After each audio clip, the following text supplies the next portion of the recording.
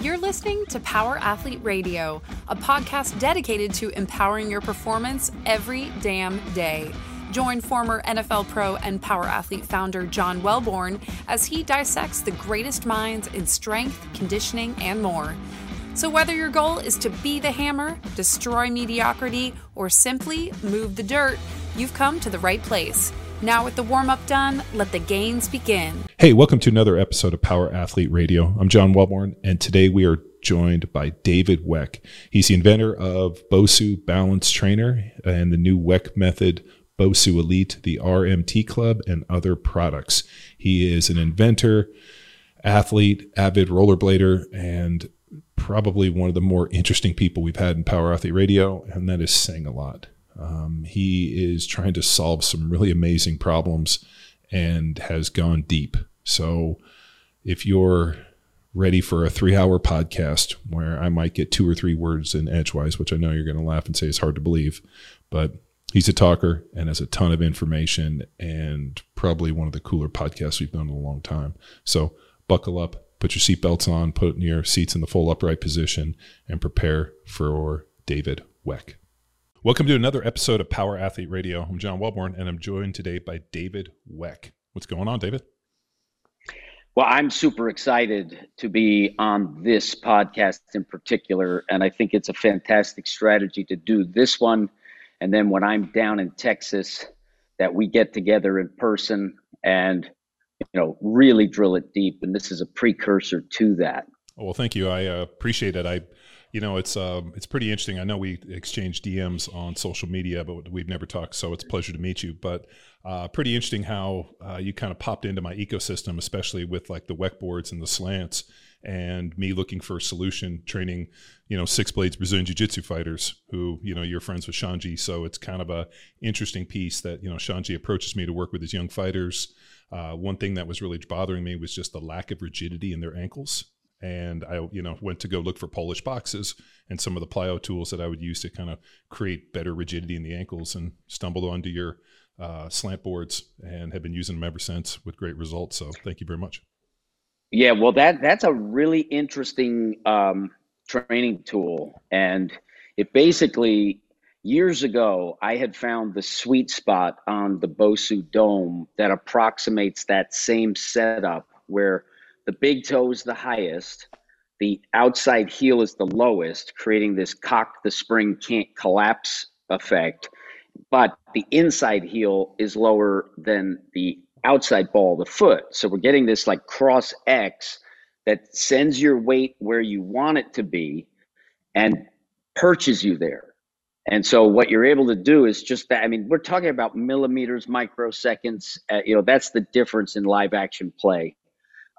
So to the extent that you can harness the skeletal structure with the least amount of compensation and resistance, gives us the ultimate land, load, launch phase that everything played on the ground is contingent upon that exchange to deliver and then receive and express the most force and the least likelihood of injury. So, and it's a patented angle. So I literally have like a patent on that. I know. I like when I ordered them, I went through all kind of the deal, because what I was doing is I weld and fabricate and build trucks and just build all the stuff around here. So I went in the shop and I started building these Polish boxes, but I couldn't find anybody to give me like, what's the drop, what's the size, what's the angles. And I'm like, so we started setting them up at like 45, 35, 25 different degrees. And the one thing that what I liked about your system was the Brazilian Jiu-Jitsu kids really lack dorsiflexion. Like it's yes. One of the most interesting things I've seen. They're hypermobile in their hips. They're usually hypermobile in their trunk, especially in the thoracic spine. And then, obviously they got great flexibility in the knees, but like the ankles, like we started testing them and they were really struggling to squat because they had zero dorsiflexion. And I'm like looking at this. And then as I saw them move, they're always in kind of this open-footed jiu-jitsu stance. They don't really sprint. They don't do more conventional movements that we would do to kind of force dorsiflexion like sprinters. So that was like a huge issue because I needed to get them into a, knees over toes, vertical shin angle position to make them more efficient in their squatting and their pulling. So it just was one of those things where I'm like, I haven't seen this type of dorsiflexion ever. or lack Well, and thereof. it's really interesting. I have a like just such a privileged situation that I know Shanji and Salo very well, and I met Shanji back in I think well I met him years ago, but then I worked with him in 2017, and he says, "Hey Shanji, run across the room," and okay, Shanji, here's how we coil the core. And Shanji was able to interpret that on the mat.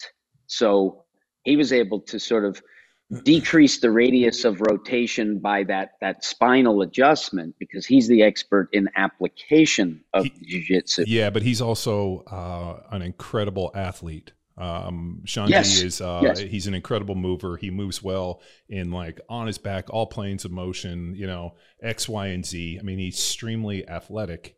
And Yes. his jiu-jitsu, it's like short, it's powerful. I mean, there's a reason he's one of the best to ever do it, Hall of Famer. But the Right. one thing is he's more the exception than the rule. So the other jiu-jitsu players we're working with all have excellent jiu-jitsu, but not that base level of athleticism that Shanji brings to the table. So he kind of shrugs his shoulders and goes, "What do you mean this stuff's so easy?" And I'm like, Yeah. now you have the curse of the gifted, which I'm sure you've dealt with very often, where you bring in the world's best athletes. You can't design a system off of those guys because everything they do is easy and they just are natural movers.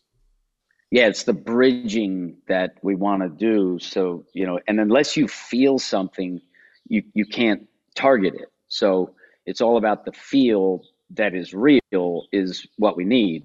If you haven't tasted orange juice, all the words in the world won't do it. You just got to take a sip. Sure. And what's interesting about Salo and Shanji is you had sort of the ultimate yin and yang, where Shanji was the yin and Salo was the yang. And what made Shanji just so exceptional was dealing with his brother. Yeah. And to deal with that amount of pressure gave him, like the ultimate training partner. Yeah. Where, Salo is incredibly athletic as well. So, and Salo has that mercurial, like, I'm going to choke you. Well, I don't know. Do you know Tom Incledon, human performance specialist, Cosenta? He's out in Arizona. He's like the guy that does all the blood work on everybody. I met him years ago at a Mike Mahler seminar. Okay. So Tom and I, he's done my blood work, twice a year since 2001. I've known him over 20 years. And, I didn't trust NFL docs. I just didn't trust a lot of what was happening to us in terms of the medical at the NFL. So I went outside, I found Tom, and he did all my blood work and always did all my micronutrients and supplements. And he's kind of the go-to for that. But he worked with Salo and Shanji in like 2009. So when I started working with them and I met them, I called Tom. And he's like, "I know Salo." And his first comment was, "Salo is an absolute buzzsaw. He's the best." He's like, "We went out, we drank every drink, we tried to fight everybody." Tom's like, "He's the best." And then he was like, and he's like, "And Shanji's pretty quiet." And I know Shanji. I'm like, he was the quiet one. He's like, "Oh yeah, you should see Salo." So I get the yin and the yang comment. Yeah. So I'd love to get into a little bit of not only the history and how you got here, but also really explain the Weck method. As I was going through it, I understand because this is what I do, but I don't know if the layman reading it is going to understand biomechanics and rotation and coiling and, the fact, this cross patterning. And I think it's fascinating and would love to just hear it more in a simpler, just kind of layman's terms. Basically, I wore fight and flight today. It's one of the shirts that I have. And what I did was I sort of began with the end in mind once I invented the Bosu ball. So my target was I want to be the world's foremost expert on the subject of balance measured by locomotion. And what I like to do is I like to go back to the origin to try to get at first principles and then use my imagination of what would I do in that circumstance. And if you go back far enough, I think the most logical way to interpret it was that it was sticks, stones, and ropes. So the first essential tool was the stick.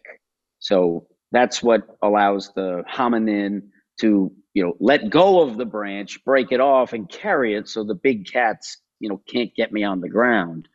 And you sharpen it and you get right to the point.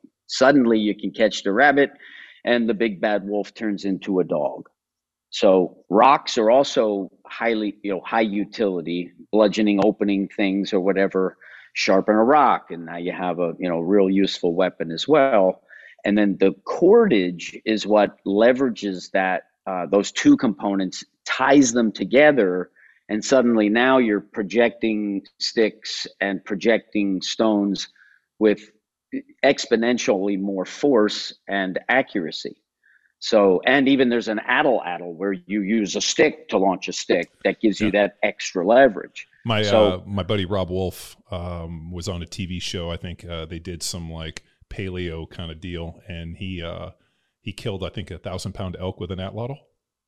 And and it was crazy because the Boone and Crockett people were like, we think that might be the biggest mammal taken with an atlatl in the last, like, since the last ice age.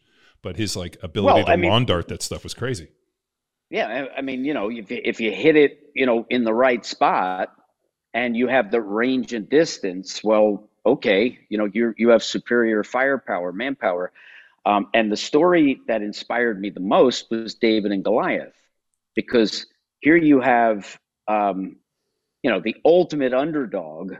And Malcolm Gladwell is a great author. A lot of his books have been pivotal to sort of really cutting to the chase and understanding certain phenomenon. But his story of David and Goliath, I think, is just crazy. Like, if you're going to play that scenario out, right? You're Ridley Scott, you're making the movie. You don't make Goliath an oaf who can't see and needs to be guided down to the battlefield. I mean, it's just... I know exactly what you're talking about. I've listened to Malcolm Gladwell's take on David and Goliath, and he was like, had giantism and couldn't see and all the other stuff. I thought it was funny. It's just insane. I mean, just tell a better story, dude. Yeah. And so here you have this, undefeatable force who, standing down the army for 40 days. David comes up to the front. He hears, oh, you get a pot of gold and the king's daughter? Like, oh, really? I'm going to be rich and royalty? Well, I'll kill him. And then they try to dress him in armor, saying, no, you don't have a chance. He's like, no, you don't understand. I kill lions, I kill bears, right? Because if you're tending after your family's livestock in the form of sheep, well, the minute a lion gets one, he's going to get them all. So you got to stand down the threat. And I met Buddy Lee in 2004 in New York City. We were both presenting at a conference. And Buddy, for anybody listening, is, he's an A-plus athlete, Olympic wrestler. And with the jump rope, he can dazzle you with the jump rope. Like nothing I've ever seen before with Buddy Lee. We even had the Buddy Lee jump ropes. Yeah. Well, Buddy gave me his speed rope, the one with the metal handles, right? It's not the one with tricks, so you can go faster. And what I recognized was, wait a minute, if I don't jump through this thing, I am forced to rotate, and now I can learn on beat. So hands down, feet down, everything up, both down, both up. Whereas a jump rope, when you jump through, there's a syncopation to it. Yeah. So that's more of the float like a butterfly, change your feet, not change your center. So I can go from power stance to power stance, in a flash, and it's a very useful skill. But for an athlete, on beat is more important, rotation is more important, and I don't beat myself up. So the number of reps that it's going to take to ingrain that skill is a lot of reps. Unfortunately, you can aggregate a huge number of reps in a relatively short amount of time. And what I had learned back in high school was that both my 40-yard dash and my vertical would go down the more jump rope I would do. So I call it sort of pounding the power out of yourself with this low oscillating frequency. And especially if you're not doing it on an optimal surface, which, a sprung NBA basketball court or a dance sprung wood floor, that's like the sweet spot. I don't think there's anything that resonates better with the, just the structure of a human body. And so what I did was I said, okay, literally the night I got off the airplane, and I was doing a lot of THC back in that day. So the THC, for me, I think it reacts differently for different people. For me, it was fire that I was able to cook with. It was fire that burned as well. I have the exact opposite. Out. I'll fall right asleep and I'll be laying here, and I don't need any help sleeping, so it's not really my deal. So. Right. Well, I don't do it anymore because I need to preserve my sanity. You know, I'll wait for the mystery later. Yeah. But what it would electrify me. Like it would just I mean, my canines would get sharper. And, I just got that like predatory sense that, okay. And so I said, all right, 30 days, I'm going to get just as good as Buddy Lee, right? Which won't ever happen, but 30 days and I'm going to master this thing. And I'm not going to jump through. Maintain that discipline, resist the urge to jump through the rope. So I was 30 days of intensive. The Bosu royalty allowed me to, what day is it? It don't matter, right? I mean, I had an income that was 100% passive, and so I was able to devote the time necessary to hypothesize, explore, adjust, master. So I got very good with the rope, and just the attenuation of 2 hands, 2 feet, head, neck, core with a rope connecting it there's 4 fundamental patterns that will emerge. And it's all these spirals with the distal extremity that have consequence on the proximal body. And so what happens is you fine tune that cheetah's tail capacity and I recognized that, this is my key to martial capacity. So now suddenly I got sticks where I can perform the calculus and math, the mathematical movement of them. I can calculate those far faster because it's all lower brain for me now. And I became formidable via that path. So, and I do jujitsu now because, on the ground, I was a fish out of water. And so now, sort of learning that aspect. But the rope, but what the antecedent to the rope for me that sort of set the stage for it was the staff. And so what I did for a few years prior to getting the rope was I did the manipulation of the staff. So I learned how to, pronate, supinate, and the staff, just like a rope, it just represents the truth. You're getting a constant feedback that will never lie to you. So it attenuates you to perfect the more you manipulate it. And the advantage of the rope is the quality that you get with the rope is more fluidity and constant. You're wired. Like, one hand speaks to the other hand and it knows in real time, can you hear me? Not quite. Pay attention to me. Okay. Got it? Yes, I do. So the non-dominant side levels up. And for me, the name Bosu, because that was my first, invention that was a big hit.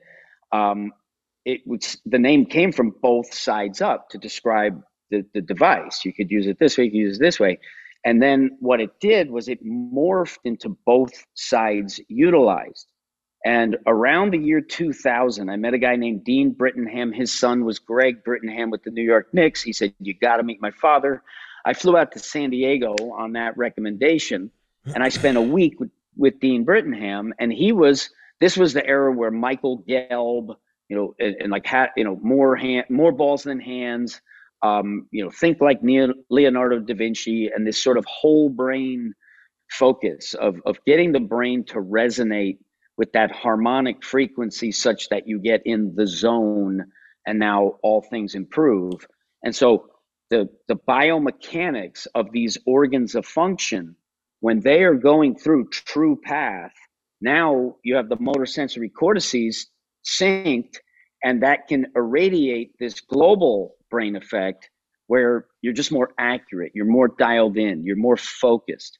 And what I would do with the rope was, let's say that I engaged in something and just overdid it yesterday. I'm not in the mood today. I could take that rope and slow, right?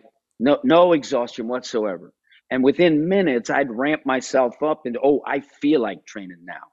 So, and just that, like, I would like study speed reading. So I did like all these vast amount of eye exercises. I would literally take my room and I'd take 100 Post-it notes numbered with a Sharpie and I would place them randomly all over the room, including on the ceiling fan. And then you close my eyes and then boom, open, go. How fast can I identify the numbers? And this synchronization of body and brain helped me to gain tremendous skill in speed reading even.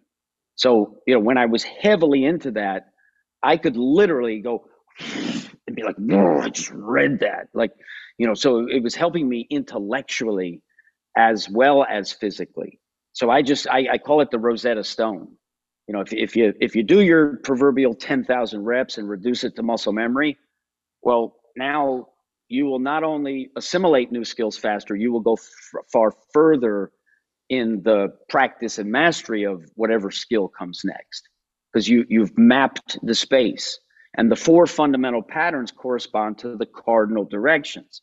So if you define north, and north is underhand, well, then south is overhand. And now sideways, east and west is a thing called like the dragon roll, where one hand is, supinating, leading with the thumb, the other one's leading with the pinky, and then bring it back to north and do a sneak where you're pronating behind the back. And it's you learn how to ring your wrists to create this continuity of the spiral. And if we go back to brachiation, sort of where we theoretically come from, then the longest position that you can attain is hand over foot. And you can watch an ape actually as they brachiate. That is the arrangement, because there's no muscular contraction necessary to negotiate that movement, because it's all long. Now, that length range of motion is not, in fact, the maximum range of rotation. To create more internal integration, that's sort of this Fibonacci-esque spiraling into an infinitesimal center. And I studied Chinese medical school, so I know the meridians, and 0.8 of the pericardium is here, 0.9, so you route 0.9 to 0.8, and that's the infinity. And I was just able to optimize what God gave me, which is B+. So I played Division III football because there is no Division IV, as my coach used to say. Where did you play? Where'd you play at? I played with Williams College. I was a defensive back. Okay. Yeah, nice. Yeah, and I played with my head. The way I played was I wasn't studying biomechanics on film. I was studying X's and O's and the team I was going to play against. So if you study 20 hours of film and you take the 16 millimeter camera back into your dorm at night, and you just watch it all, well, now you have keys and reads that, like, oh, okay, center guard split, that's a little different. Okay, well, the tendency is the tight end's going to be coming across. So that allowed me to play sort of above my athletic level, because I use my head to put my body in the best position rather than rely upon the instinct and the athleticism to do it. So that was always my approach, is how can I gain advantage by doing everything in my power to prepare for something. And then once football was over, then I just sort of went to not the X's and O's, but now the biomechanics of, like, what can I ascertain on film? So I was studying film when it was very inconvenient to do so. Sure. Like, you didn't have an iPhone where it's just so easy. You screen record it, put it in slow motion, you see it. One of my biggest regrets is, in the early 2000s, when we were really at the peak for the training, nobody videoed anything. So Rafael Ruiz, who trained me when I was in the NFL, to this day is like, I'm so sad that we didn't set up cameras. It just wasn't feasible. You had a big clunky thing. I mean, now it's like we shoot video of everything. I mean, to be able to have an athlete do something, shoot it in real time, and then show them and then coach off of it. I mean, it's invaluable. Third person perspective of yourself is an invaluable tool.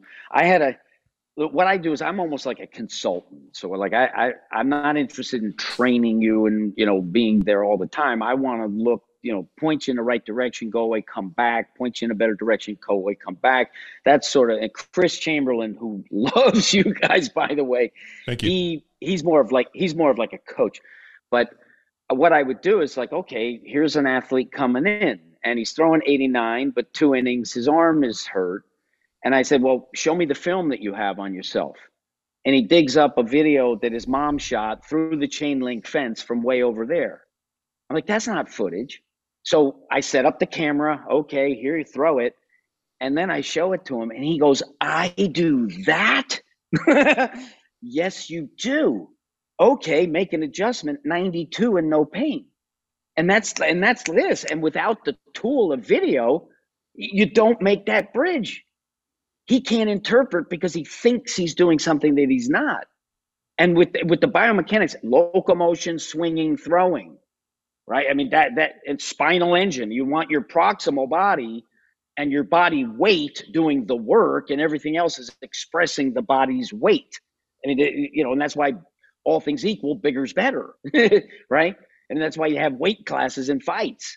And you look at the NFL guys today, I mean, they've never been stronger, but so much of it is based in this sort of reductionist, there's 3 planes, so I'm going to train this plane. I'm going to train this plane. I'm going to train. And, we know that, for squats and deadlifts, we have to, prevent the spine from moving. So therefore, let's prevent the spine from moving. And that's not, and it's sprinting. Don't make your head move. Michael Johnson himself says that he runs with his head not moving. Yeah. But if you go to the videotape, he's double downing with force because you need the load, and he's going side to side like this because that serpentine action. You read Grakovetsky, and it's just logical. If it's Piscean at first and you're in fluid, you don't have the burden of propping yourself up against gravity, and all you do is side bend. If a shark wants to come up, he's got to go deep and then come up. A dolphin can because it's got this sort of more akin to spinal engine as opposed to just wiggle, but it starts with wiggle. And there was a scientific experiment where these guys they tried to mimic sort of cartilaginous structure, and then they hooked it up so that it just wiggled, from now until it's just going to wiggle all day long, all night long. And what happened was this uniform cartilaginous, like softer structure started to ossify in segments. So that is the theory in terms of how you go to the vertebrate structure. Now, as soon as you come out of the buoyancy of water, now you're still on this mainframe, but the most efficient path forward is to simply do that. I spent no energy to make progress, and hence the spinal engine is born. And then I think that what happens is sort of the reptilian strategy is very paleo. Like you sit on a rock and wait there a month until something walks by and you get it, right? And you're cold-blooded. You just let the sun do the work. But the mammalian strategy is to potentiate that sagittal increase in displacement. And the mongoose beats the snake because there's more sort of, complex movement. And a tiger beats a lion because he's a solo hunter anyway, but a tiger can rear up and come down. A bear would destroy any mammal, in my opinion, because it's just bigger and stronger. I remember who wins, the gorilla or the bear? I used to say no context. One guy's fighting with knives and the other guy's, he's not even a fighter. Yeah, no, I mean, it makes sense. I mean, I was looking at a bunch of stuff on Instagram where you're going through the sprint stuff, and the traditional sprinting always was like too much side to side head deviation is efficiency and a force bleed effect. But Michael Johnson also, they built the 90-90 off of him, but he also had allegedly the perfect anthropomorphic ratios for that 90-90, but yet nobody else runs, or not everybody runs 90-90. So I think the issue but the issue comes down to and even he breaks the 90-90. So. Sure. And guys do it different. Like if you look at Marcel Jacobs, or if you look at Justin Gatlin, they are very long at the bottom. Like you freeze the frame, the arms are down here. Yeah. Whereas Usain Bolt brought it forward and sort of came down and hit elbow down. Well, Usain Bolt does more with what you're alluding to, where you're being able to almost put your head from side to side. But I also, I always had this question where our Olympic sprinters, incredible athletes. And, my deal was like, let me see him do something that involves athleticism, because sprinting in a straight line to me is not a great display of athleticism. And so I clicked on a video and it was Usain Bolt playing soccer.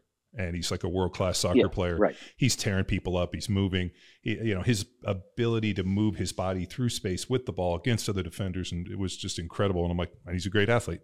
But yes, and I think also when he was coming up, and he's 15 years old, and this guy's potential to be the world's best. They wanted him to do the 2 and the 4, and I think Usain Bolt, had he focused on the 4, he probably could have won the 4. But I think that's just too painful. And I think, laziness is also like Deion Sanders to get to the fridge. It's going to take a minute because there's no effort in that saunter, right? It's like, right? Well, he's not going too Deion, fast. Deion told me this himself. I only get paid to cover people. I don't get paid to tackle or hit. And I know that because I dove over the pile and took a cheap shot on him. And when I knocked him down, he got up and got in my face. And it's like, I ain't out here trying to hit nobody. So that's the irony on that is hilarious. Well, now the irony of Deion busting these dudes at Colorado and acting like this. I was like, dude, this dude jogged up to every pile, was never trying to make a tackle, and his deal was just to lock dudes down, not make hits. So yeah, I get that's funny. But so Usain Bolt, the 100 is the sexiest title there is. So best at 200 is not best at 100.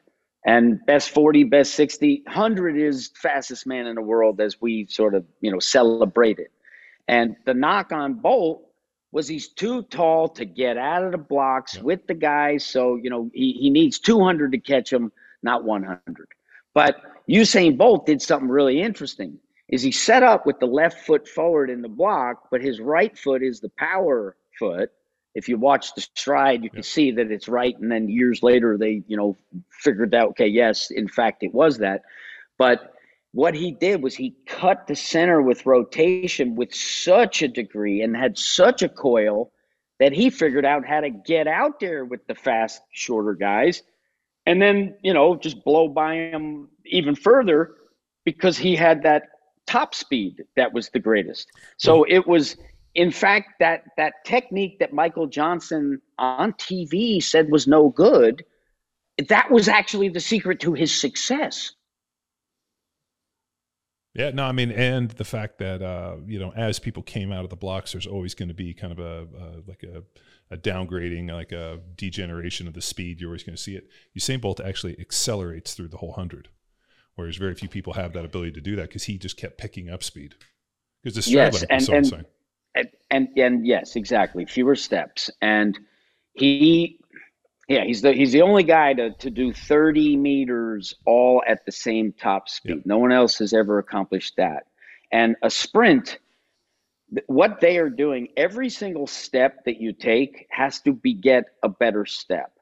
If you come out of sequence and you miss a step, now the next step, you didn't beget better. You begot something where you now have to catch up to yourself again.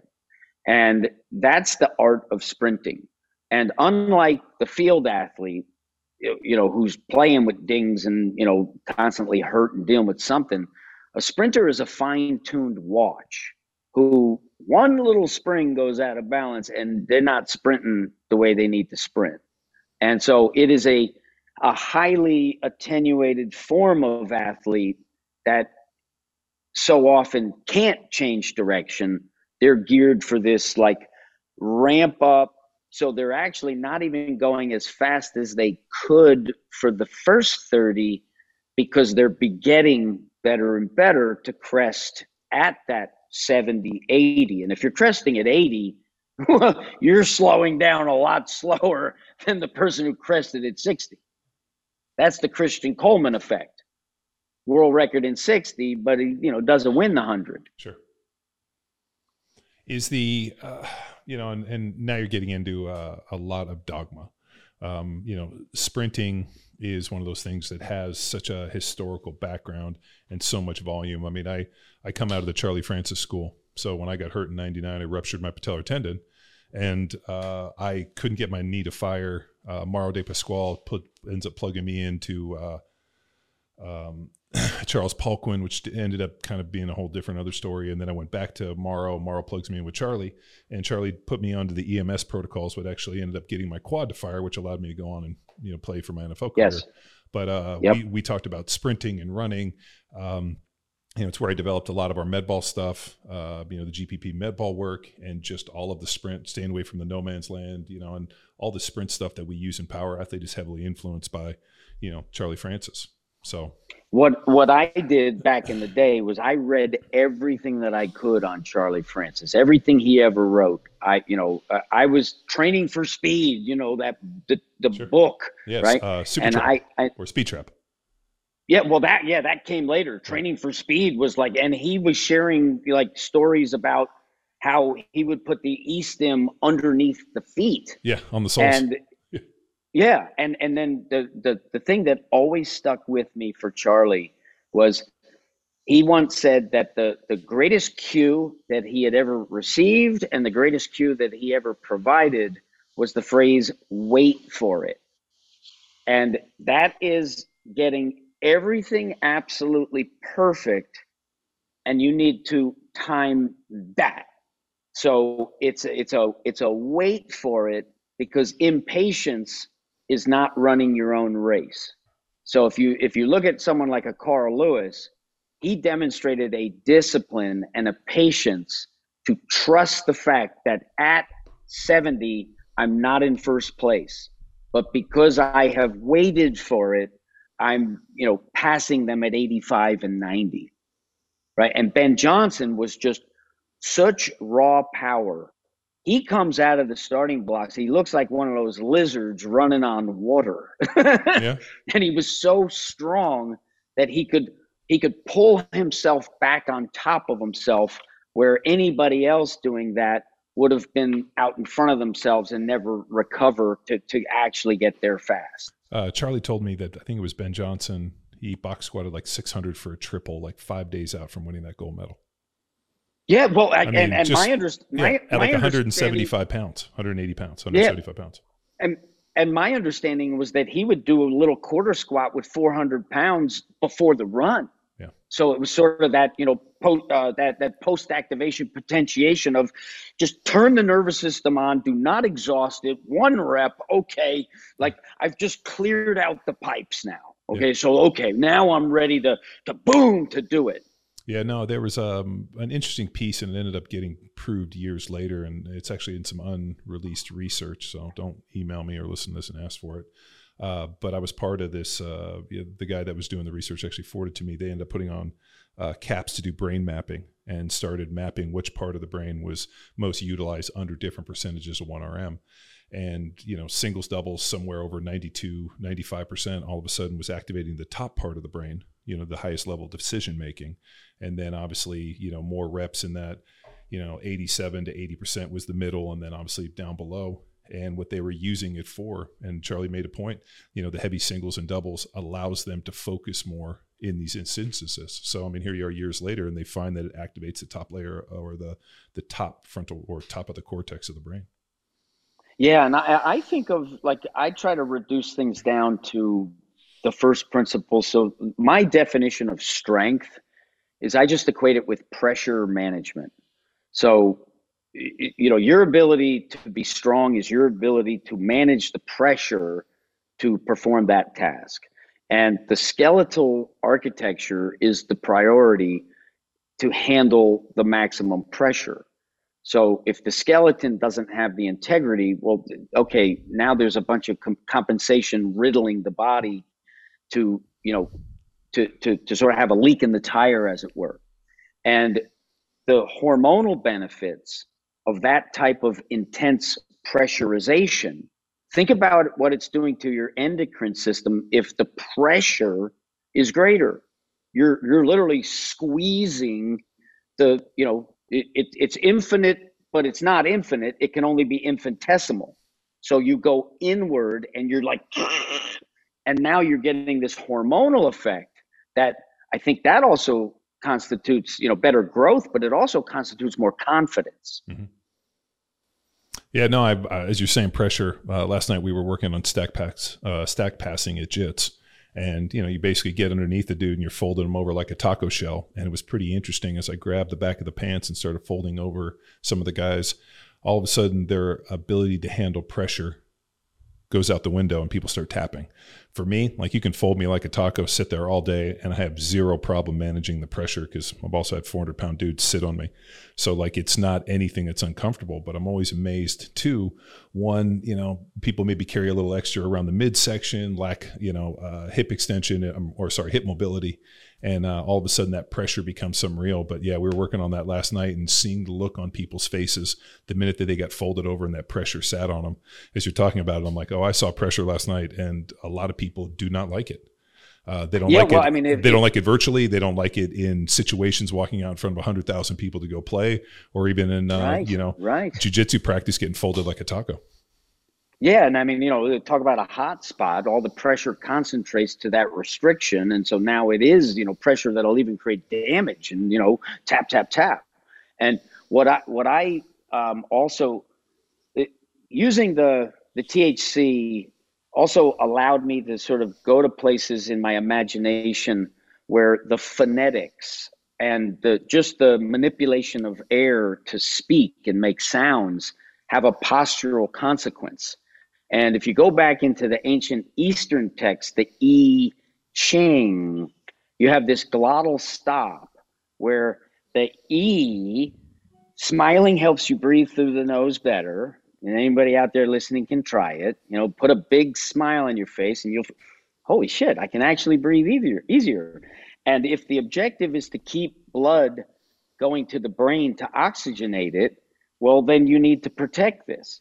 And so just that I Ching, if you put that like evil Joker smile on your face and you're using the placimus to push that pressure out and get in here, and then you know how to face the force with your chin, I'm very difficult to choke out in jiu-jitsu. So because I've trained that and I can, yeah. If you know how to set it up, well, okay, now something that would just nullify somebody, you could deal with it. Yeah, sure. And yeah. So it's my athletic inadequacy is my secret power, because again, what are you going to do? Yeah. You going to give up? Or you going to keep fighting? In terms of athletic development, and we get into this more often than we not, when we start looking at like developing young athletes, as I'm listening to this, everything is balanced. It's not like, hey, you know what, you're going to do one. It's almost like moving through different planes.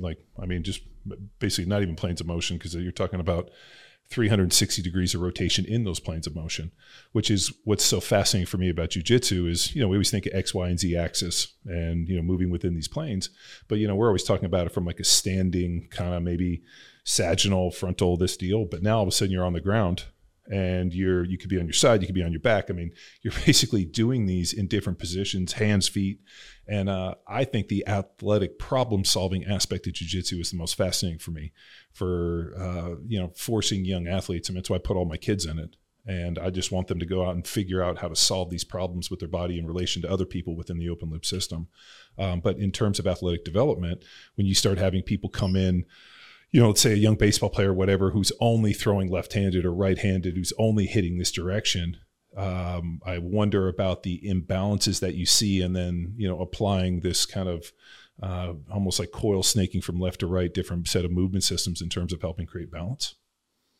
Yeah, well, that two things. So, this focus on 3 planes, that stems from 6 degrees of freedom. So if there's 3 planes, there's 6 degrees of the freedom. So the pitch, the roll, and the yaw are part of it, as opposed to just travel in plane. So that understanding speaks to exactly what you're speaking of. And the one-sided athlete, you are training, you're not going to pitch in the game non-dominant, but you also don't want to be a fiddler crab, with just this helpless non-dominant. And so one of the challenges in training the non-dominant side is getting the dominant side to relinquish its dominance. The reason why someone who's never practiced non-dominant can't throw, part of the reason, it's like trying to sign the receipt at the store where like you got to hold that paper, otherwise it can't write. It's fork and knife. Mm-hmm. Without the fork, it's hard to cut the meat. So by like if somebody just tries to throw first time, they're not going to use their dominant hand in the role of non-dominant. So the rope gives you this like continuity of saying, oh, if I'm doing this to throw, well, then I'm going to do this to throw. And so that's part of the puzzle. And then it's just that repetition so that you have the, what I'll call functional symmetry, meaning you can perform the task even if it's different. I hate the word functional. Like when I hear it, it's become, I mean, it makes sense. Well, that's because it's been bastardized. Yeah, anything I got into with somebody, I'm like, anything can be functional. I have a machine up in the gym that we hooked a bunch of bands up to do hamstring curls, because we do so much, RDLs and different type of things where we're lengthening the hamstring. We needed to do more stuff to shorten the hamstring and build more bicep in it. And, for me and for, some of the issues that we're seeing within some of our athletes and the fighters, they needed a little bit more hamstring bicep. And, they needed to be stronger.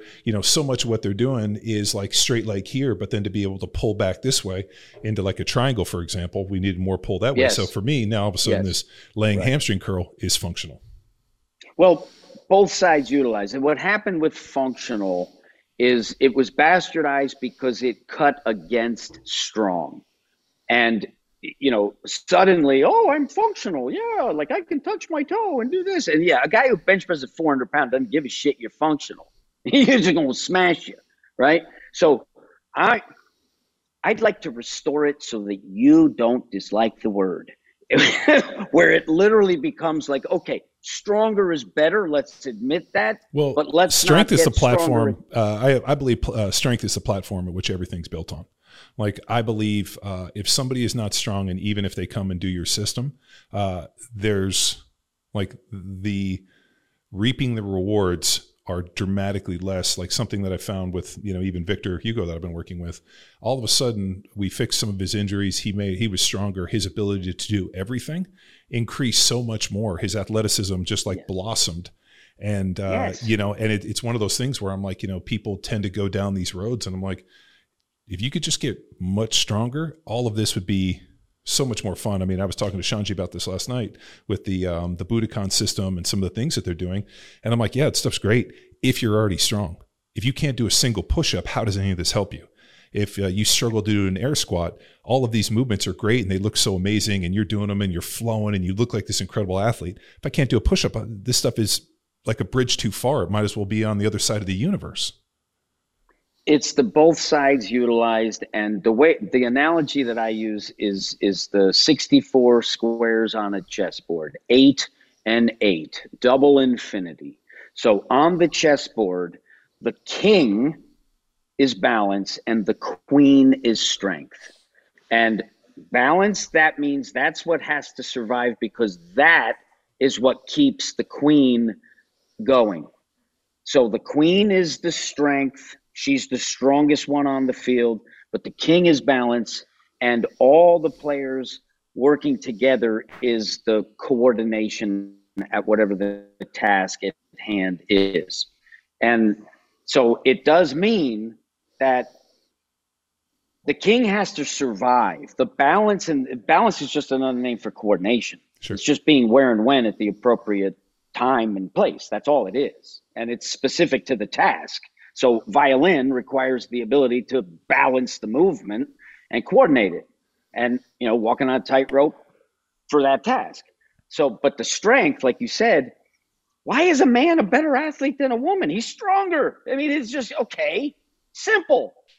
It's just faster. They're stronger. They're bigger. I mean, it's, and the bones are stronger. It's not just the muscles. The whole structure is stronger. Stronger is better. And the functional guys, everybody's got their unique selling proposition. So how am I going to differentiate myself from them? Oh, well, they're not functional. I'm functional. So therefore what they do is wrong. It's like, dude, it's both sides and you need the best of strength. I mean, and I just started doing this exercise where I take the Duffin transformer bar. And I put huge 25 fan. We got two of pounds them on the end. And literally what I do with it is I just figure eight and I arc 4 quadrants. I got the core quadrants in the front, and then I got the two in front, 2 in back. And I do that. I don't need to warm up to do it. And I feel so incredible. And it's something that I just recently started doing regularly. In jiu-jitsu class, I'm not getting swept in a circumstance where I would get swept, because now I get that turn. And because my body knows the coordination, it's not dangerous. People have a hissy fit. Like, oh my God, like you're going to hurt your spine. No, I'm not.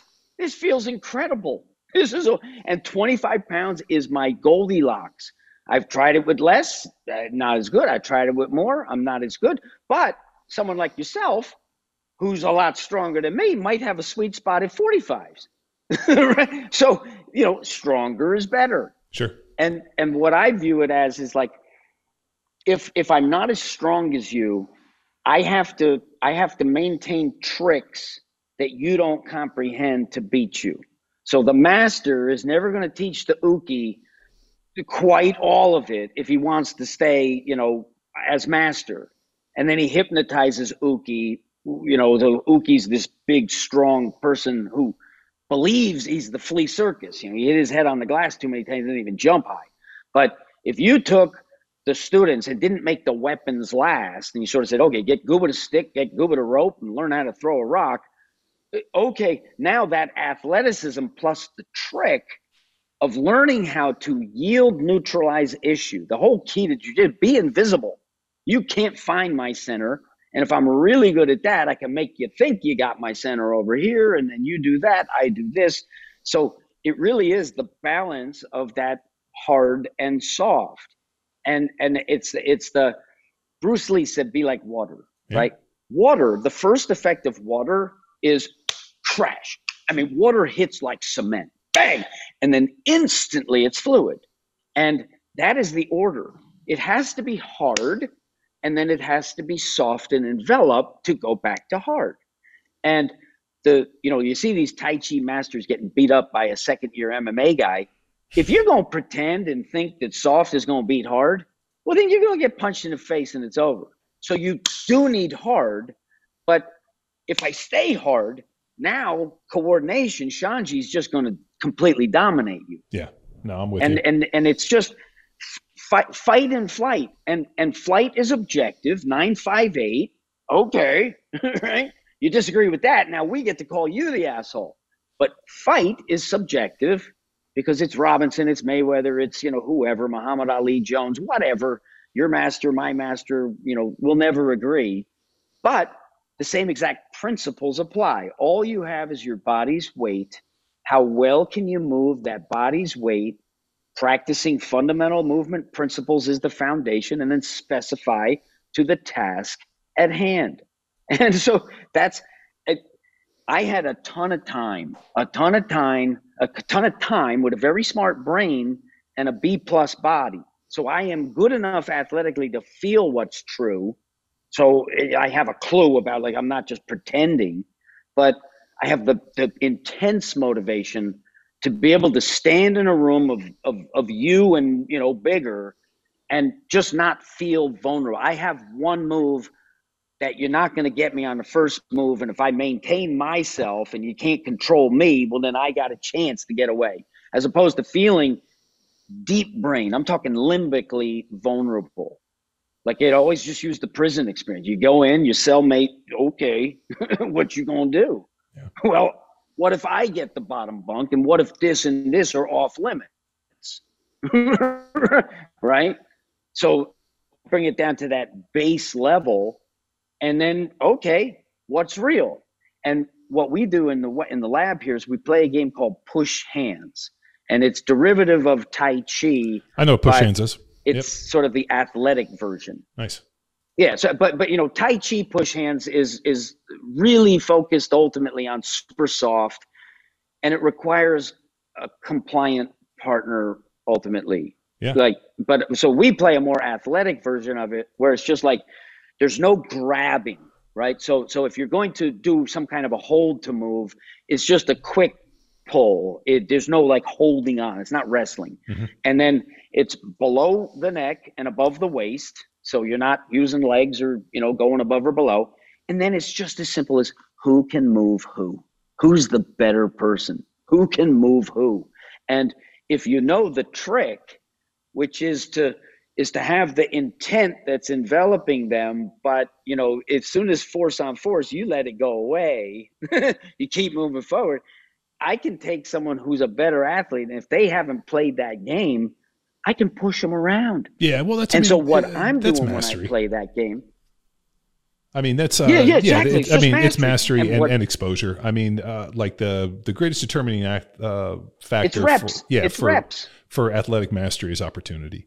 So, I mean, it's that's what I thought was so fascinating with jiu-jitsu, in that playing pro football, the single worst place for me to be, and where everything basically, the way I get cut is if I end up on the ground with a dude on top of me. As an offensive lineman, if I'm on the ground, a dude on top of me, I'm just going to go home.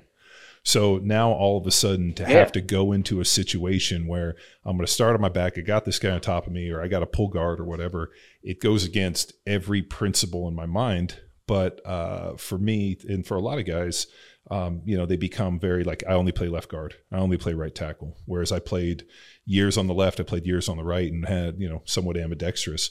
So for me, it's with the jit stuff, it doesn't really matter which side I go to. But then you start wrestling with dudes, and dudes always go to one side, and they're so dominant that they can't see things on the other. So that's always been pretty fascinating. We interrupt this episode with a shameless self-promotion. Do you have limited access to equipment and restricted time to train? Let me introduce you to Lean Enable, our Bare Essentials training program for those lean on time and equipment. Don't let limitations hold you back. Get able-bodied with our adaptive training to tackle the daily demands of life. Head to powerathletehq.com/lean and able and claim your 7-day free trial today. Now back to the show. As I was going through all your different systems, obviously there's a hierarchy in the systems.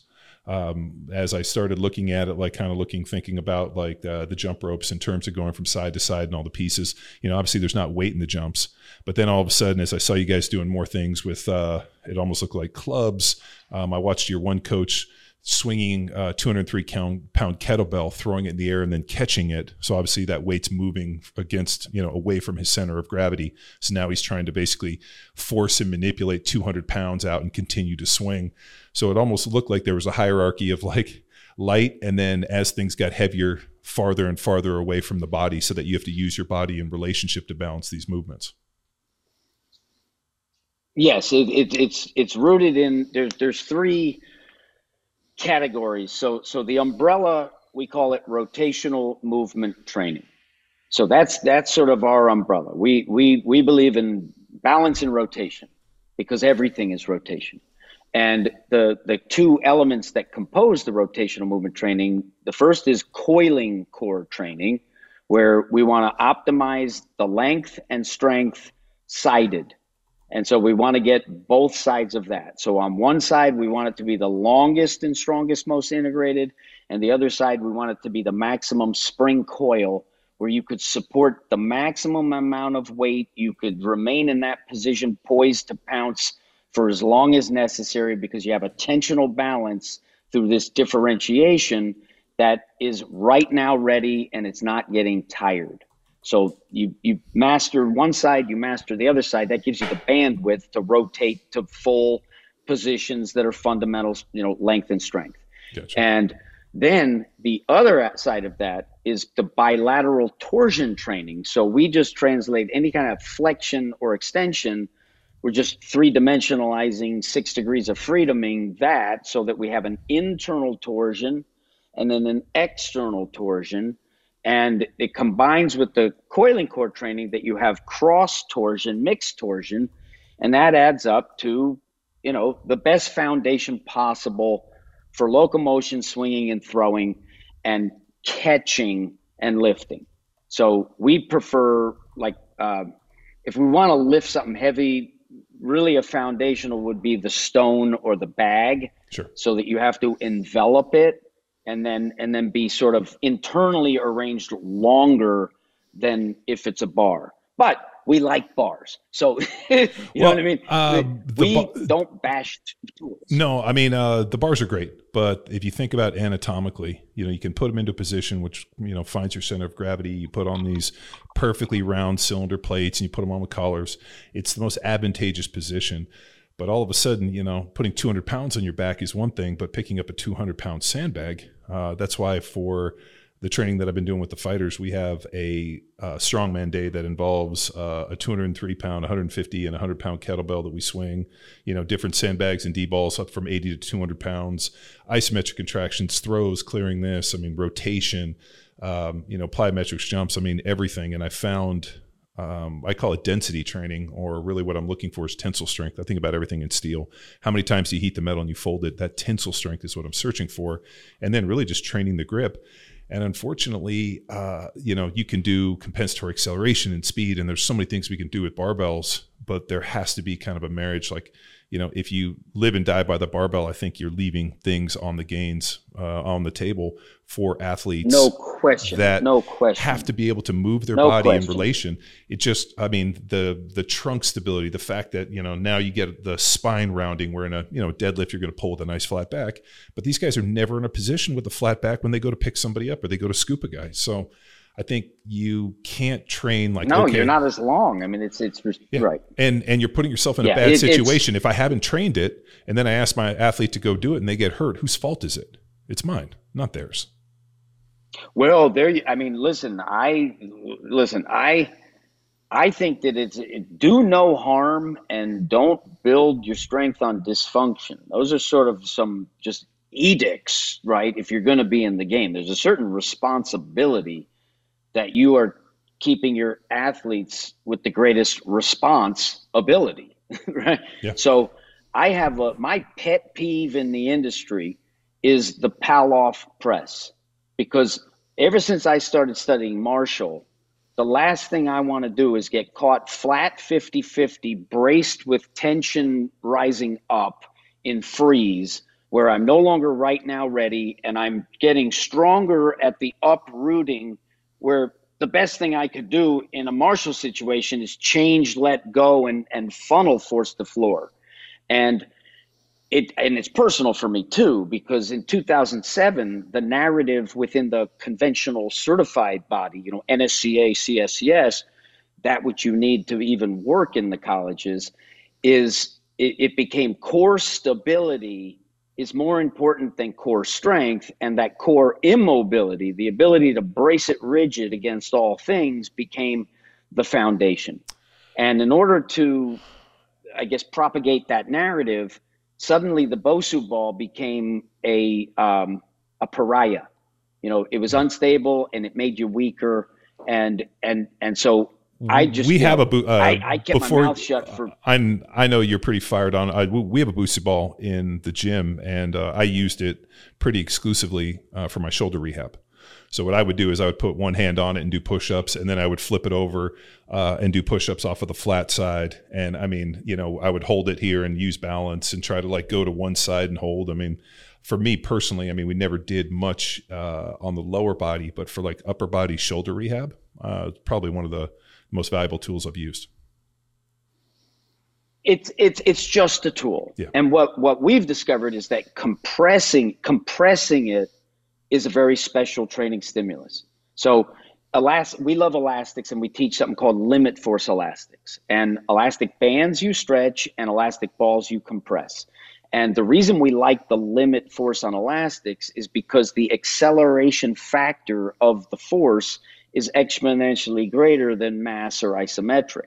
So if you picture a slingshot pulled to 100 pounds versus 100 pounds, the slingshot's going to get there so fast, and the other one's just going to do 9.8 meters per second squared. So you're almost putting a current through the body with these elastics.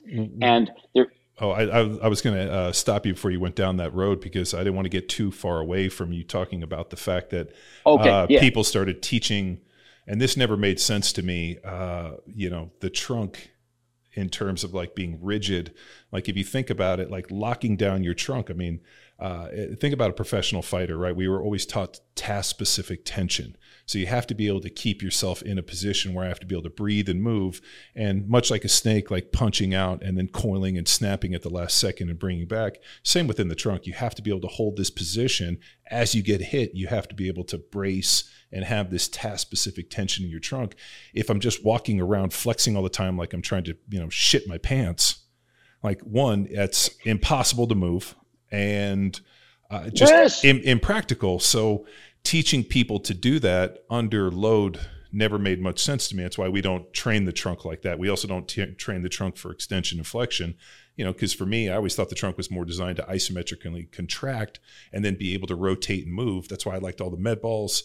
And just one of the injury mechanisms that I used to see in the NFL all the time is guys would set back, they would rotate and then get loaded to the side. Either somebody would hit them this way or hit them this way. And as soon as their feet were here, they rotated and then they got loaded this way or that way. They would end up hurting their backs. I must have seen 25 back injuries happen from that exact different mechanics.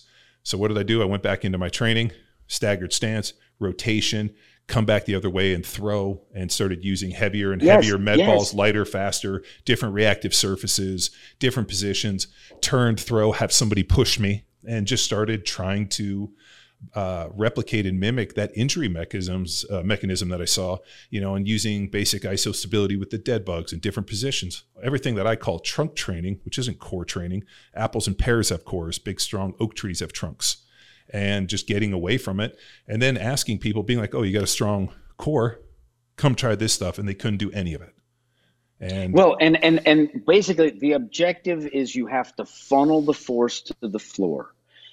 And if you know the mechanics of locomotion, swinging and throwing, that is the ultimate way to funnel to the floor. And so if you don't understand that lower brain, it's too much to compute. And if the nervous system has been organized to have this rigidity without any yield, now you're an old oak tree that a big wind comes and there's no flexibility in it. Yep. So it just cracks. And, the younger oak tree, has that, like, there's a resilience in the yield. If you're in a tall building, it's going to sway. If you're on a bridge, it's going to move. And if it's not, it's going to crumble.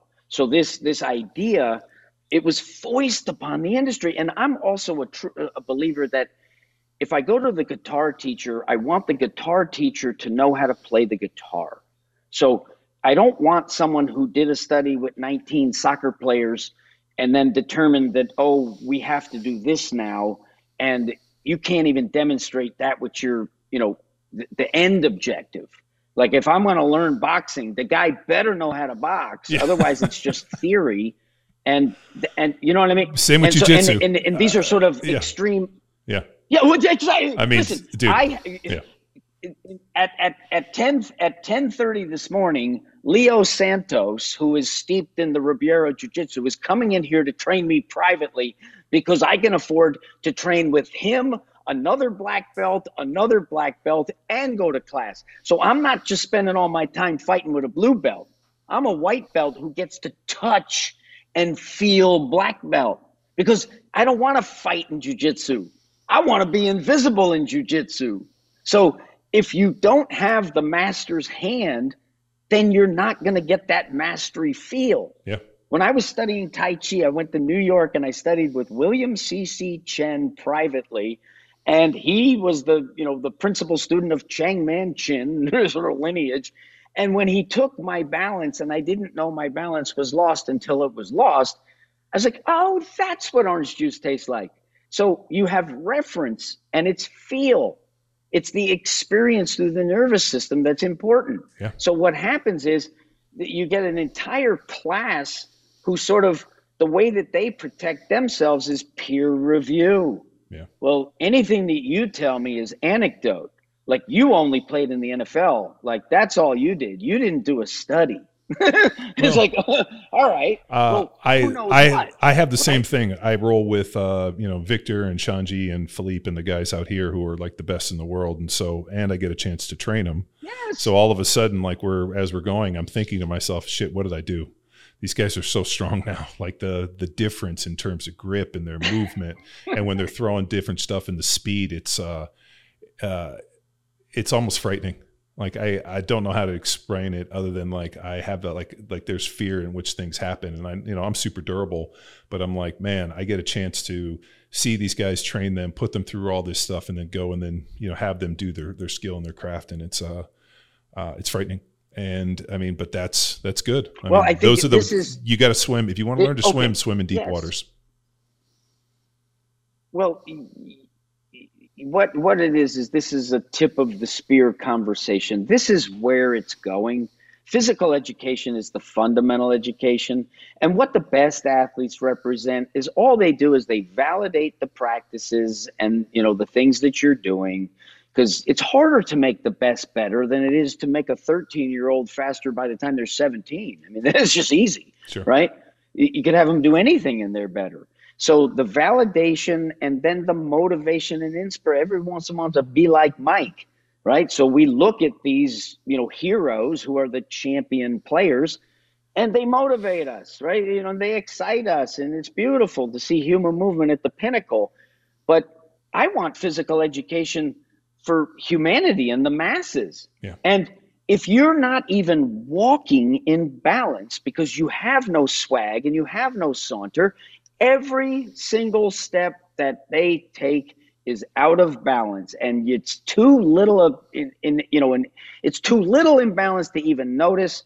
And then you aggregate 10 million, and now you're sweeping the steps on your porch, and your back goes out, and now you're on painkillers, and now life sucks. Sure. So if you just moved the way God would have you move if he were walking in your shoes, well, then now you have this resilience, and every step is a rep. And it just makes so much sense. And the fact that these practices make the best better is basically the justification for teach the rest. And don't have them do stupid things just because your little myopic scientific, I'm at the top of the rung. Fosbury Flop, 1968, he demonstrates a superior technique that sets the Olympic record and wins the gold 4 years later. The gold medal is won by a lower jump, and he's doing the old technique. If that is not cognitive dissonance and willful ignorance and professional irresponsibility, there is no better example. Power Athlete Nation, we know your health and wellness are a priority. That's why we partnered with Stay Classy Meats. They are dedicated to connecting you with the finest, responsibly raised meats on the planet. Their direct partnerships with farmers and ranchers mean they can deliver to you nationwide. They're more than a meat company. They're a network of athletes and farmers committed to superior nutrition. Stay Classy works with producers like R.C. Carter, whose regenerative agricultural practices result in beef that's packed with 75% more essential amino acids, phytonutrients, and a perfect blend of omega-3/6 ratio. Experience a difference with their 10-pound ground beef or 15-pound assorted meat subscription box, specially branded as the Stay Classy Power Athlete Box. Click on the link and order today with the promo code POWERATHLETE, all one word. Join us in securing your health and food supply chain. Stay Classy Meats, superior nutrition, naturally. It's time to step up your game. Stay classy with us. All right. So another thing I pulled off your website. I really don't have anything really don't have anything to co-sign on. I do appreciate people going out and doing research, but the problem that I run into with it is there's a disconnect between practical application and the information. And the problem is everybody goes back and, well, the research doesn't support this. And I go back with Charles Poliquin, right? If you're waiting on the research, you're going to be 10 years behind. And if you're training your athletes in real time and seeing what they're able to do, then you know what? You can make moves. And then what happens if you understand their sport? And that's why I started doing jiu-jitsu, not because I wanted to. Actually, I hated every aspect of it. But as Shanji approached me, because my daughter was training there, I realized it would be disingenuous for me to work with these guys if I didn't understand what they did on the mat. So then I had to empty my cup, humble myself to go on and put on a white belt and go out there and get my ass beat. And I knew that as long as I keep showing up, it's only a matter of time before I pick it up. But that piece of like humbling yourself to get out there and be like, okay, what are my athletes? For me, training football players and especially offensive and defensive linemen is very simple. I equate it much to boxing, and the boxing skills I was taught playing 2/3 inside out, first meaningful touch, how to cut a guy off in the ring is very similar to pass protection, head and hands, how you use your feet, how you're able to, use an individual's momentum to allow you to redirect and play with pad level. I mean, all of these things are very basic and can be taught. But now all of a sudden you take it to something like jiu-jitsu, where now all of a sudden we're not playing on our feet all the time, but we might. We typically always play with our strong foot back. Now they're in judo and they're playing strong foot forward, flat backs, straight legs. I mean, now you're going, I mean, it's such an interesting skill set that they have to have.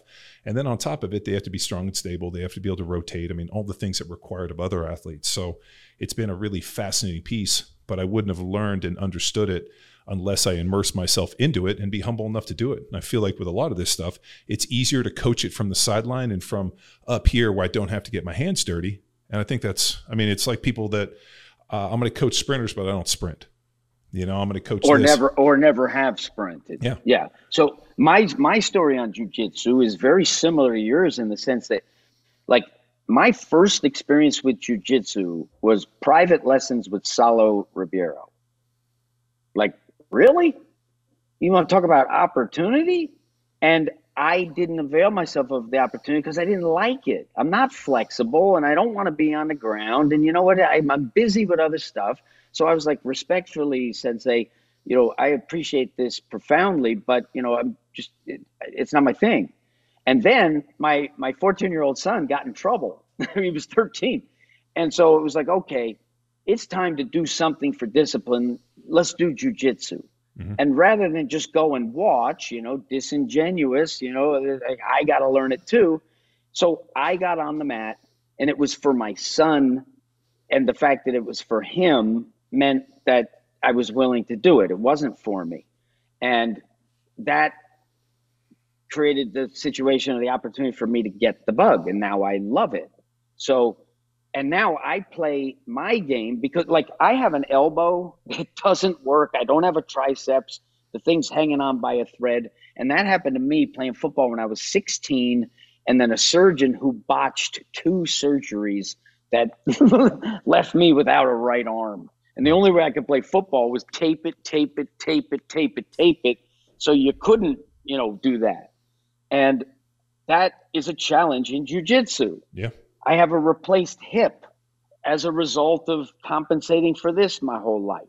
So jiu-jitsu is really all about understanding the principles, enduring the practice, because like you said, eventually that white belt's going to get dirty enough, it's going to look black, and you will progress. And then it's about making it your own, so that if you lack some skill or if you have a greater skill in a certain area, well, that's going to be your style, and styles make the fights. Sure. So it's a very interesting art.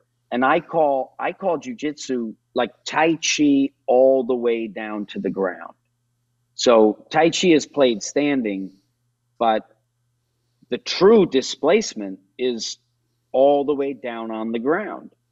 And that's not standing on your feet. And if you're not capable of doing that, well, then you have an incomplete game. And it is life and death. I mean, ultimately, an arm bar is just a distraction to go get the blood and cut it off to the head if you really want to know the truth. Sure. Right? No, I mean, it makes total sense. Have you got much into the foot? This is something that I've been just wrapped around the axle for. So when I always had high arches. I grew up in Southern California, and we went to the beach a lot, and I didn't wear shoes. Never had any problems with my feet. And then we were playing, I think it was my senior year, my junior year. We were playing up in Washington State, up in Pullman, and they had really shitty turf. And it was super cold. As I was blocking a dude, the running back got tackled on the back of my foot. My toe was in the ground. I was up. He landed on my heel, drove my foot in, basically destroyed my big toe, and it gave me a mild Liz Frank. So there was nothing they could do. So they just basically injected it. And injected the top of my foot, injected my toe. I couldn't feel my big toe, couldn't feel the top of my foot.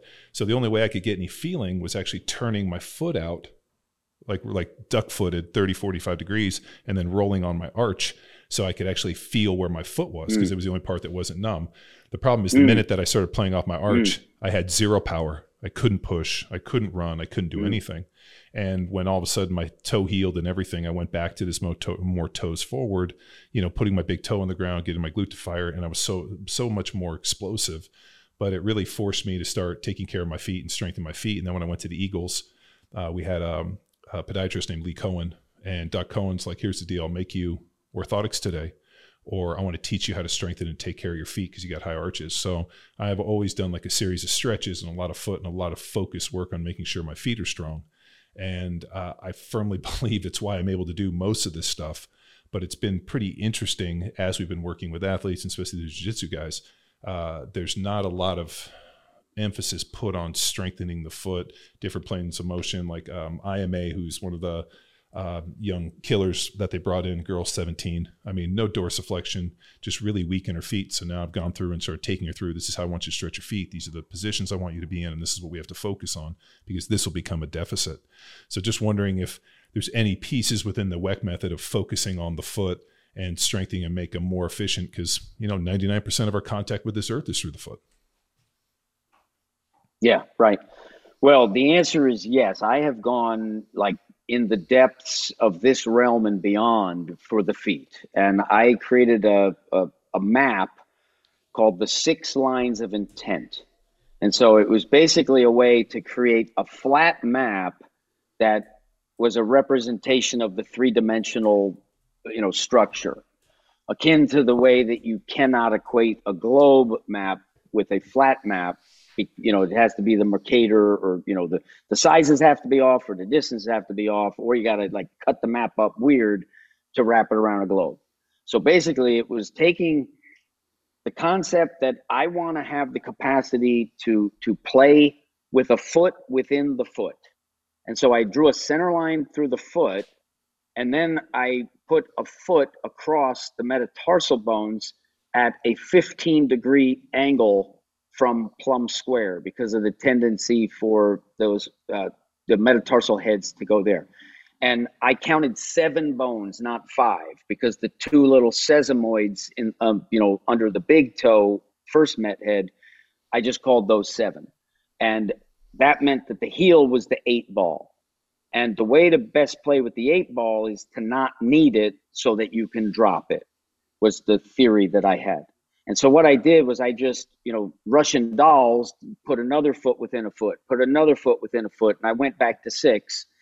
And basically those lines gave me sort of map of where my intention can be, where my shoulders can be, and the positioning of how I pivot. And I defined the 4th and 5th met heads as the green dot, as sort of the initiation point of that athletic gait is the forward aspect of those 4th and 5th met heads.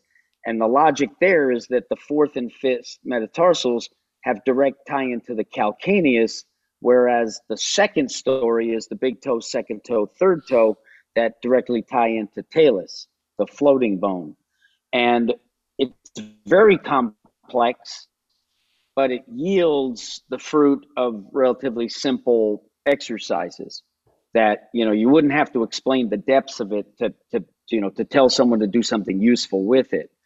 And the other principle that I wanted was I wanted to remove all slack out of the foot and shank, such that I want both sides of it. I want the strength to prop up, but I also want the strength to yield such that the shin angle defines the end range of connective tissue and strengthen it from that length. And then I did just so much training of my foot. I used to collect cowboy boots and my pinky toe lived under my 4th toe such that the crease of skin was just as hard as the toenail. And now my feet are these super, aboriginal type things. They're like this. And I grew 2 foot sizes in the process of doing that. I defined 3 arches in the feet. Yep. So the first arch, as I define it, is the lateral arch between the calcaneus and the back of the fifth. There's a big chunk of meat there that I prioritize getting that strong. And strong is essentially defined as, can I bear pressure while it's maintaining the maximum extension and spread of the toes? So if I put pressure in, when you're weak, you're going to buckle and do that. So I want to have the tendinous strength and pain tolerance, pain's weakness leaving the body, to be able to just stand on that, on the broom handle, or like the dowel or whatever. And you start with the bigger cylinder and you work your way down. So that was the first arch. And then second arch, I basically defined that as transverse here, where I wanted to get this direction here. So it's like pulling on a sock. I don't want to put the sock not tight. I want my Spider-Man suit to be here. So if I were going in both directions, the emphasis was always back to proximal in that strength and release, and then roll to here and there. And then the third arch was that medial arch, where now you're on an angle and you're making that just resilient, so that it has the maximum yield, so that you're operating on structure rather than muscular contraction. And it's very interesting how the athlete with the flat feet, they tend to be fast as can be, because they don't deform as much as the guy with the high arch, that when he hits, there will tend to be more yield and transformation, which is more time on ground. So, and I think feet are so different in everybody, and sometimes there's going to be a structural issue which is not going to correct. So you have situations where I don't think there's any hard and fast rule with the feet, because let's say somebody's got an extra bone, or somebody's got some bone thing that like just puts it out of position. It doesn't mean that you don't strengthen it, but it does mean that there may be certain structural limitations that don't let them be ideal. And in that case, maybe they do play better with it out. Could they play better with it in? I think both sides is what you want. You want the internal and the external, but I will put together foot program at a later point in time.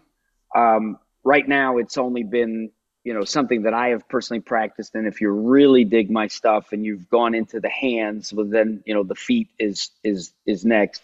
But I will say that 2 beats of balance on each foot is what I'm looking for. So I want to have a first beat of balance where I can be on the outside, and then I want another beat of balance where I can be on the inside, and I don't have to change. So my center stays centered and I get 2 beats of balance. And then I want to be able to shift to the other one with 2 beats of balance. So in a sense, I have the balance of 2 feet on 1 foot. And there's certain angles of the shoulders in relationship to the foot that are very advantageous for that figure 8 and that sweep and those arcs. And the move that works the best with the rope to really cultivate this and actually be able to do it, where there is never a moment of hesitation. There is never even an instance of being out of balance, because if you're out of balance, you're out of balance and you're not ready right now. And that's the underhand alternating sneak, where the rope's coming, like the rope is looping over you and then you're whipping it out, and then the rope's coming over you and whipping it out. And it gives you these like 1, 2, same foot, drop the other foot, 1, 2, drop the other foot. And it's been exceptionally effective for my balance. Like I can move exceptionally well because I've done the work on the strength of the feet, but I've also organized the coordination. And I'm also a believer that if the upper body isn't right, there's nothing the feet can do to save you. So if your upper body's like out of balance or you're uprooted, well, a strong foot doesn't matter in that moment. You need to be sending that force down and funneling it down to the foot, and now the foot matters.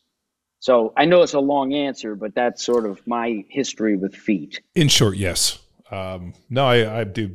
The amount of athletes that we've seen, just from really shitty shoes and coming in and working, getting to take it off. I mean, I was always under the impression that a higher arch was better from just a mechanical standpoint, that, as you land, the springing effect. But I can't remember the podcast we had on, I was searching for it, but we had a guy come on who was a biomechanics expert, and he's like, it was actually more force bleed effect. So they've seen, sprinters that tend to have almost flatter feet tend to be able to generate more force. He thought that the spring was actually better, and thought that it probably evolved with the fact that we didn't wear, not wearing shoes, but also more change of direction. He thought that the spring ended up working better, that he thought that for vertical speed, flatter feet, and I'm trying to pull from memory, but that the springing and the arch effect was better for some more change of direction, like in terms of like trying to hunt down an animal that had, being able to cut and move, with the barefoot. So yeah, there's a lot of stuff. And then when you look at the shoes, like I have, and I did this with my kids, like I didn't buy them shoes for the first 2 years. And they walked around barefoot, and they only wore like those stupid rubber kind of big shoes they slipped into. And they have the best feet now, like every one of them. And then my one daughter got into horseback riding, so she wears these riding boots. And like all the work we did, like now I got her on all these band stuff and toe spreaders, because the shoes, like they just don't make a wide toe box riding boot. So we have to do a bunch of stuff for her. But it's pretty interesting. Yeah. Well, the idea that, a flat foot is faster is sort of, heresy in the immediate gut reaction, the reflexive reaction from an exercise guy, right? So it's like, okay, but we have to be able to approach issues without the fear of being incorrect. Sure. And so once you're correct, it's not religion. I mean, you need to still hold the possibility that there could be better information. Sure. Or, more nuance within the category of correct even, right?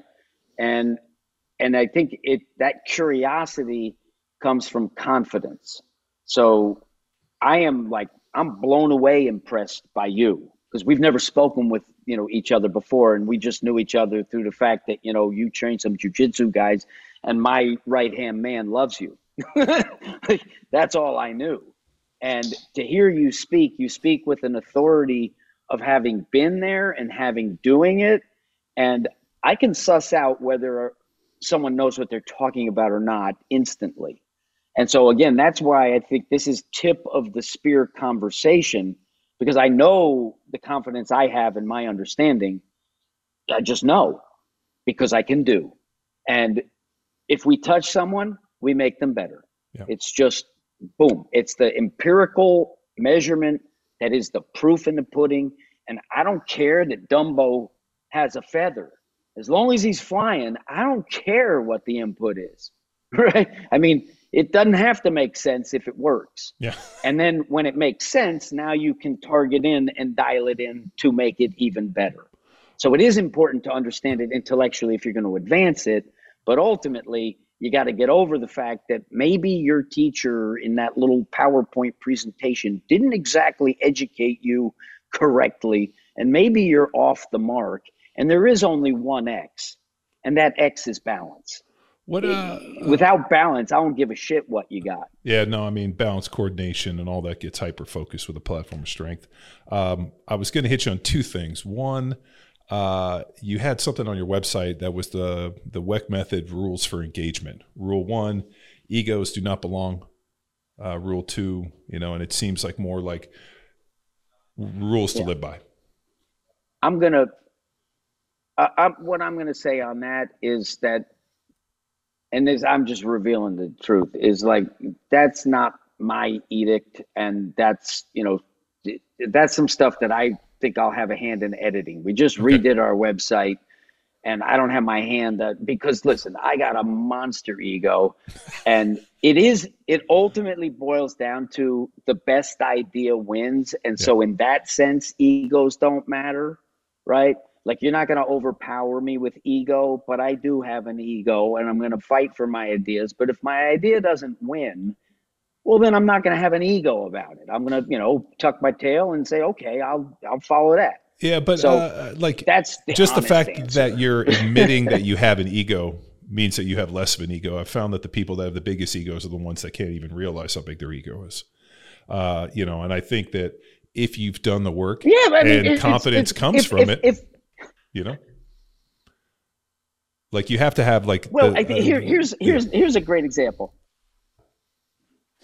Here's a great example. We were doing a qualification. Alex Canellis, who created Landmine University, he moved from Iowa City to San Diego to work at the lab and apprentice with me. I mean, you want to talk about honor, right? Like, he is unbelievable. And the things that I learned from him was basically this osmotic effect. Like, he didn't have to say a word. I could just see the way he comported himself. And then I could sort of say, oh my God, like, wow. And he really helped me understand like the crown and how to get the absolute, most as above, so below. And that predatory capacity. He was a state champion wrestler and then an offensive lineman at Iowa. And he had a weightlifting accident where the bar hit him in the head. He couldn't tie his shoes for a week. And that humbled him to say, my NFL dream is over. So I'm going to be the high school strength coach. And he knew how to make someone effective. So strong as an ox at moving people around because he's a wrestler. Mm-hmm. And Alex, I was sitting like we were during a certification, and one of the guys next to me is sitting there, and I said to him, I said, if I were fielding a football team, my first pick is Alex. He looked me dead in the eye and he goes, no, it's not. I am. And that's who you want as a teammate, is you want the guy who believes he's the best. And the way that those alphas can get together is, you don't play offensive line, you play cornerback, right? So, you know what I mean? But the ego and the belief in yourself, if you can back it up, it ain't bragging type of a thing. And let's get over the fact that we have egos. And if we both admit that we have egos, then egos can get along. Yeah. But it's the false representation because of some kind of, confused ego that, why is a man not allowed to be masculine? Right? Everybody knows who's the truest alpha in the world. Lawrence Taylor was the fucking man on the Giants. And I don't care what you say. That guy was the biggest badass there was. Okay, you're more of a badass. Let's go see, right? Yeah. That was the best part about playing in the NFL. That was the best part about playing in the NFL. You knew exactly how good or bad you were every Sunday in front of millions of people for 3 hours.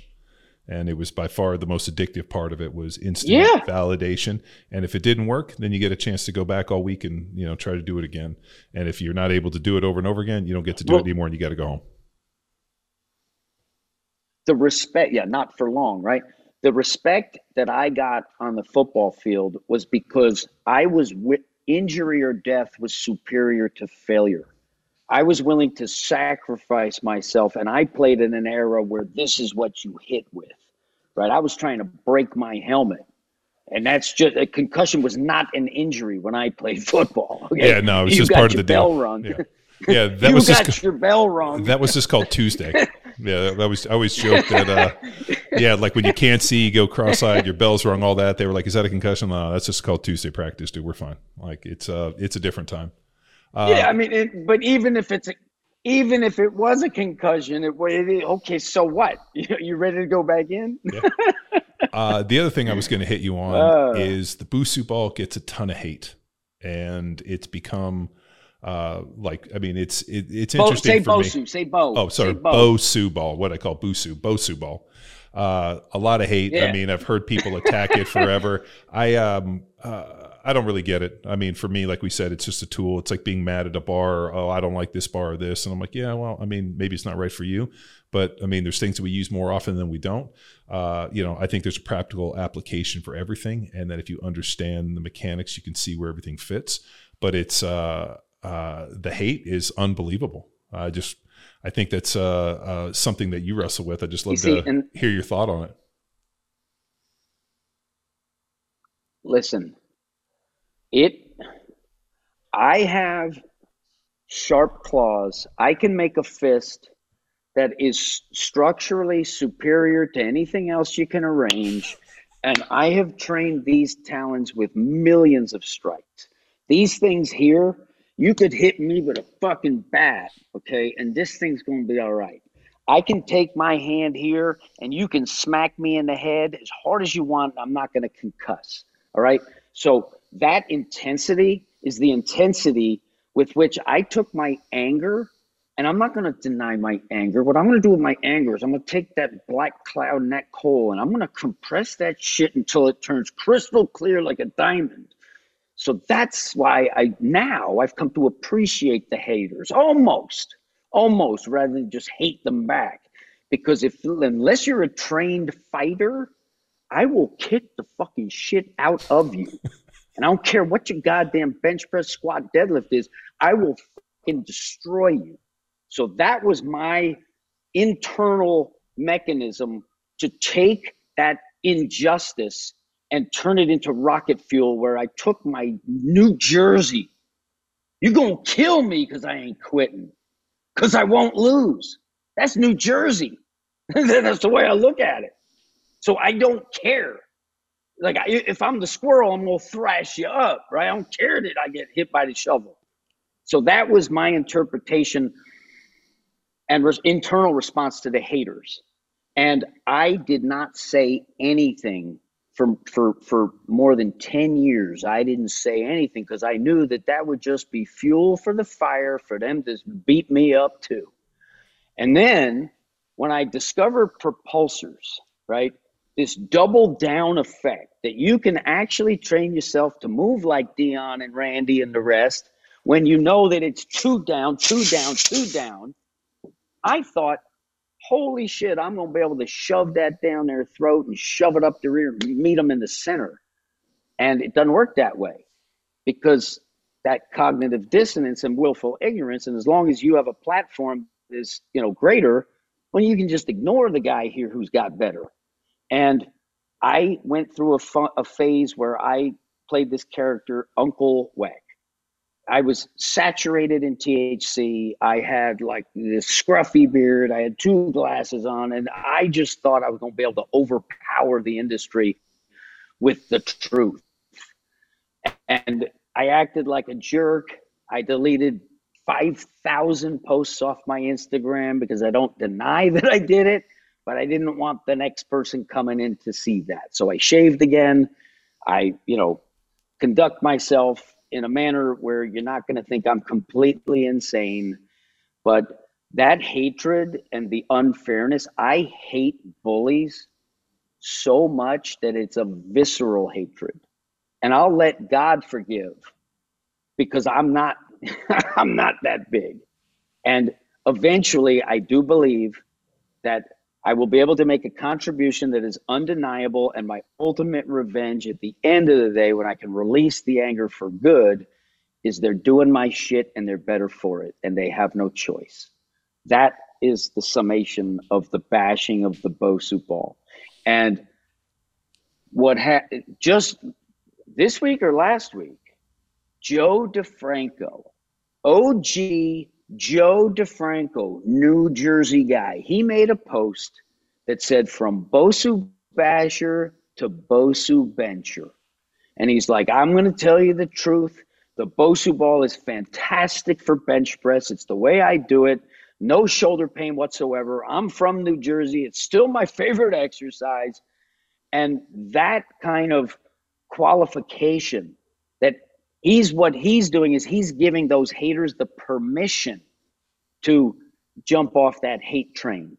And at some point, there's a critical mass where it's no longer cool and endearing to bash the Bosu ball, right? Yeah. The fact that if you comb the internet today, there's going to be 10 posts somewhere that say how bad it is. It's every single day. And because I invented it, I was very sensitive to it. And I would say something to like, man, they bash my Bosu ball all the time. He's like, what are you talking about? People love the Bosu ball. Yeah, millions do, but thousands don't. And the thousands who don't are the guys who influence the people that rains down on people. Yeah. So that's the the painted wall of Bosu bashing. It's not fair, and it's going to end. Dude, I am excited to see how it all ends. As I was clicking around, just trying to do research for it, like the amount of hate, and I don't try to give any credence or any attention into like bashing in that. I find it to be like there's only a finite amount of time that I have each day, and if I choose to fill my cup with like a lot of negative hatred bullshit from people that are just casting stones to cast stones, it just ends up kind of sucking away my time. And like one of the best pieces of equipment that we've ever come across is the bamboo bar, where you basically, I got from Louis Simmons, where the bar is a fiberglass and we're able to hook up kettlebells and bands. And there's like an oscillating effect, and it's worked tremendously for shoulder rehab and also to get our fighters much stronger. And, it has a similar effect. I mean, people, can't speak enough and the greatness of Westside for it, but yet, all of a sudden you do a push up on a Boosie ball and next thing you know, you have AIDS or herpes or, venereal disease. So it's interesting how things kind of fall in and out. Leprosy. Oh yeah. I mean, your legs are going to fall off, your car's going to get stolen. So it was interesting going through it, but, I think it's fascinating. I'm really looking forward to you guys coming out and learning more about it. And, it's kind of fortuitous how things happen where I kind of get stuck into this jiu-jitsu deal and approach with these young fighters and have seen such growth within them. And, you're kind of on the, out in San Diego on the same kind of tree with the Barrow brothers. So it's great to meet you. And I'm stoked that you came on Power Athlete Radio.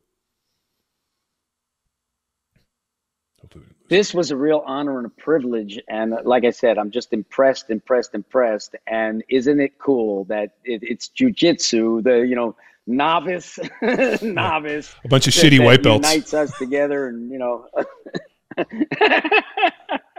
that's right. Yeah, that's Shanti and I's joke. Thank you for the opportunity. Yeah, thank you. I appreciate it. And thanks for tuning in. Another episode of Power Athlete Radio. See ya. This episode of Power Athlete Radio is powered by Train Heroic, the most immersive strength training app experience on the market. We've built our online training business by partnering with Train Heroic and helping us deliver all of our world-class training programs like Jack Street, Field Strong, and Grindstone. To learn which Power Athlete training program best suits your goals, head to powerathletehq.com/training. And if you're a coach looking to build a business with the best tech and training, go to trainheroic.co/powerathletehq.